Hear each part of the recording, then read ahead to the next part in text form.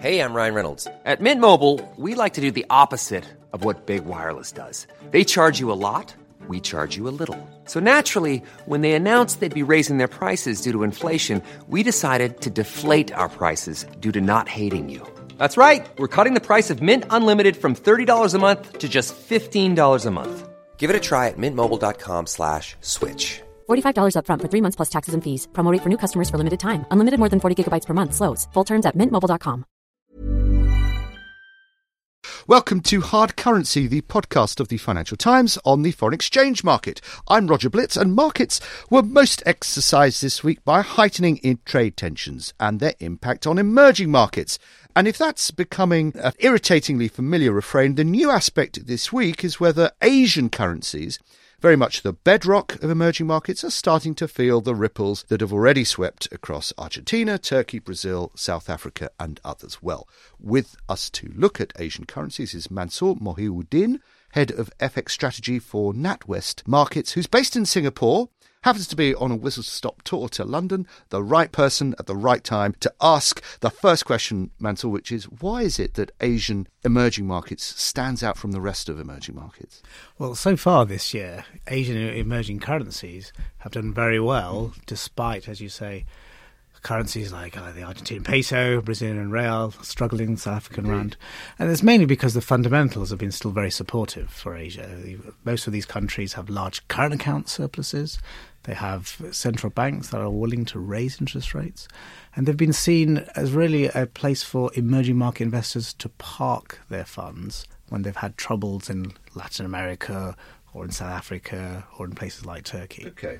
Correct me if I'm wrong, but we've had obviously several sell-offs in emerging markets before, and despite those excellent fundamentals, eventually problems in other parts of emerging markets, more vulnerable parts, do tend to lap over into Asian EM eventually. So is the same going to be happening this time?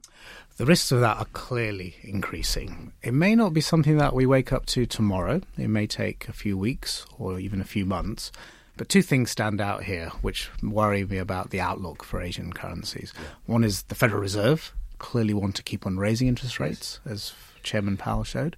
And then secondly, of course, the escalating trade tensions between the US and China. Okay, let's take both of those. First of all, Powell, who has taken a different approach to his predecessor, Janet Yellen, about the risks of global slowdown in certain parts of the world. I mean, Janet Yellen was very concerned about this, and actually Fed policy was on pause because of that. It seems to be a different take from Powell, and he had a chance to point that out at the central bank symposium at Sintra this week. Powell definitely is different to his predecessor, and I think that's becoming increasingly clear. For a couple of reasons. One is just his communication. He doesn't hedge himself as much as his predecessor. And then he really does feel that the Federal Reserve's role at this stage is to focus on America's booming domestic economy and not so much on external risks like trade escalations. That's not a great environment for emerging economies when the Federal Reserve is being more hawkish. Right. And the second point you made, clearly the trade tensions. This is the new element in regards to emerging market sell-offs of the past. To what extent is all this pivoted around China in particular in Asia, that everything hangs from? And it doesn't have to be emerging markets, of course, and their currencies which are affected. Australia clearly is within the Asian region clearly affected by this. Yes, China is obviously the largest economy by far in the region. That's where investors have become very focused on the risk that the US and China do undertake an escalating trade war, but it spills over across Asia. All the economies in the region that send all their goods and services to China, already their currencies are being affected, as you say, including the Australian dollar. Yeah. I want to pin you down a little bit here, Mansoor. When exactly do you think this effect is going to happen from the trade tensions? Walk me through the next few months. What in particular? Obviously, we've had an escalation of the trade tensions, another escalation this week. Are we going to see a pattern of, week by week, this effect happening, or should we expect a bit of a pause, perhaps, in this relationship? Sure, yeah. I think we're going to be in a process where we get announcements and then pauses and then fresh announcements. So this month, the big announcement has been the imposition of tariffs on Chinese exports to the US worth $50 billion, and then the threat of an additional tariffs on Chinese goods worth another $200 billion. Now, that second set of sanctions will probably take 2 or 3 months to take effect because of the US is having a public consultation period. Okay. So we probably don't have any further escalation for now over the summer. But come the end of September, October, if those additional tariffs look as if they are going to be imposed, that would be a step increase in markets' fears about this trade war. Here's the big question for investors, whether Asian or elsewhere, which is trying to game theory, if you like, the end of this process, or is it relentless? A lot of people I speak to point to the US midterm elections because they think that the rhetoric, the protectionist moves, the tariffs is all geared to Trump trying to appeal to his base.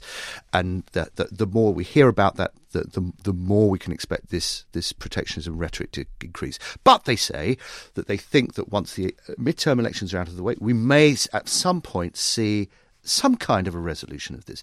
Are they being too optimistic? Yeah, I have to say, I do think investors are being optimistic in taking that line.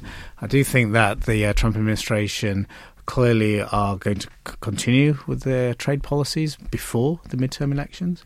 And even after the midterm elections, they may keep those policies in place for a long period of time because the domestic economy looks strong. So even if you have tariffs being imposed, which affects the external side of the American economy, it may not have that much impact initially on growth and on inflation. Voters may not feel it too much over the next few quarters. If those policies are in place for much longer, over a couple of years, of course it would have an impact. But a couple of years, as we know, is a lifetime for investors. Okay. Drilling down across Asian emerging market currencies, just give me a sense whether you feel actually it doesn't matter where in Asia they're all suffering. Are there weaker places like Indonesia or Malaysia? Are there stronger places?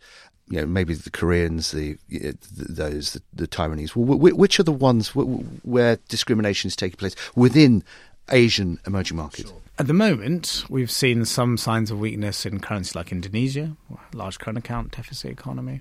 In India as well, we've seen some concerns. But these concerns have been generally confined to specific currencies in Asia. The Korean won, the Singapore dollar, Taiwanese dollar have been relatively resilient. My worry, though, is that if the trade war between the US and China really does escalate a lot more, then all of those currencies that have been resilient so far, as I mentioned, Korea, Taiwan, Singapore, they'll get dragged into a general sell-off across Asian currencies. That's my next question, the general sell-off. I just want to ask you about scale, because we've seen some big moves in the likes of the Argentine peso, the Turkish lira, in double-digit terms in the last few months. But while you talk about a weakening in Asian EMFX, are we going to see anything like that scale? So at the moment we won't, because all of these economies have lots of firepower to defend their currencies, large FX reserves, current account surpluses. Where there will be the risk, though, is if the US-Chinese trade tensions continue to escalate beyond what we currently envisage, and at the same time, if the Federal Reserve keeps on raising interest rates, regardless of what stock markets are doing. Okay.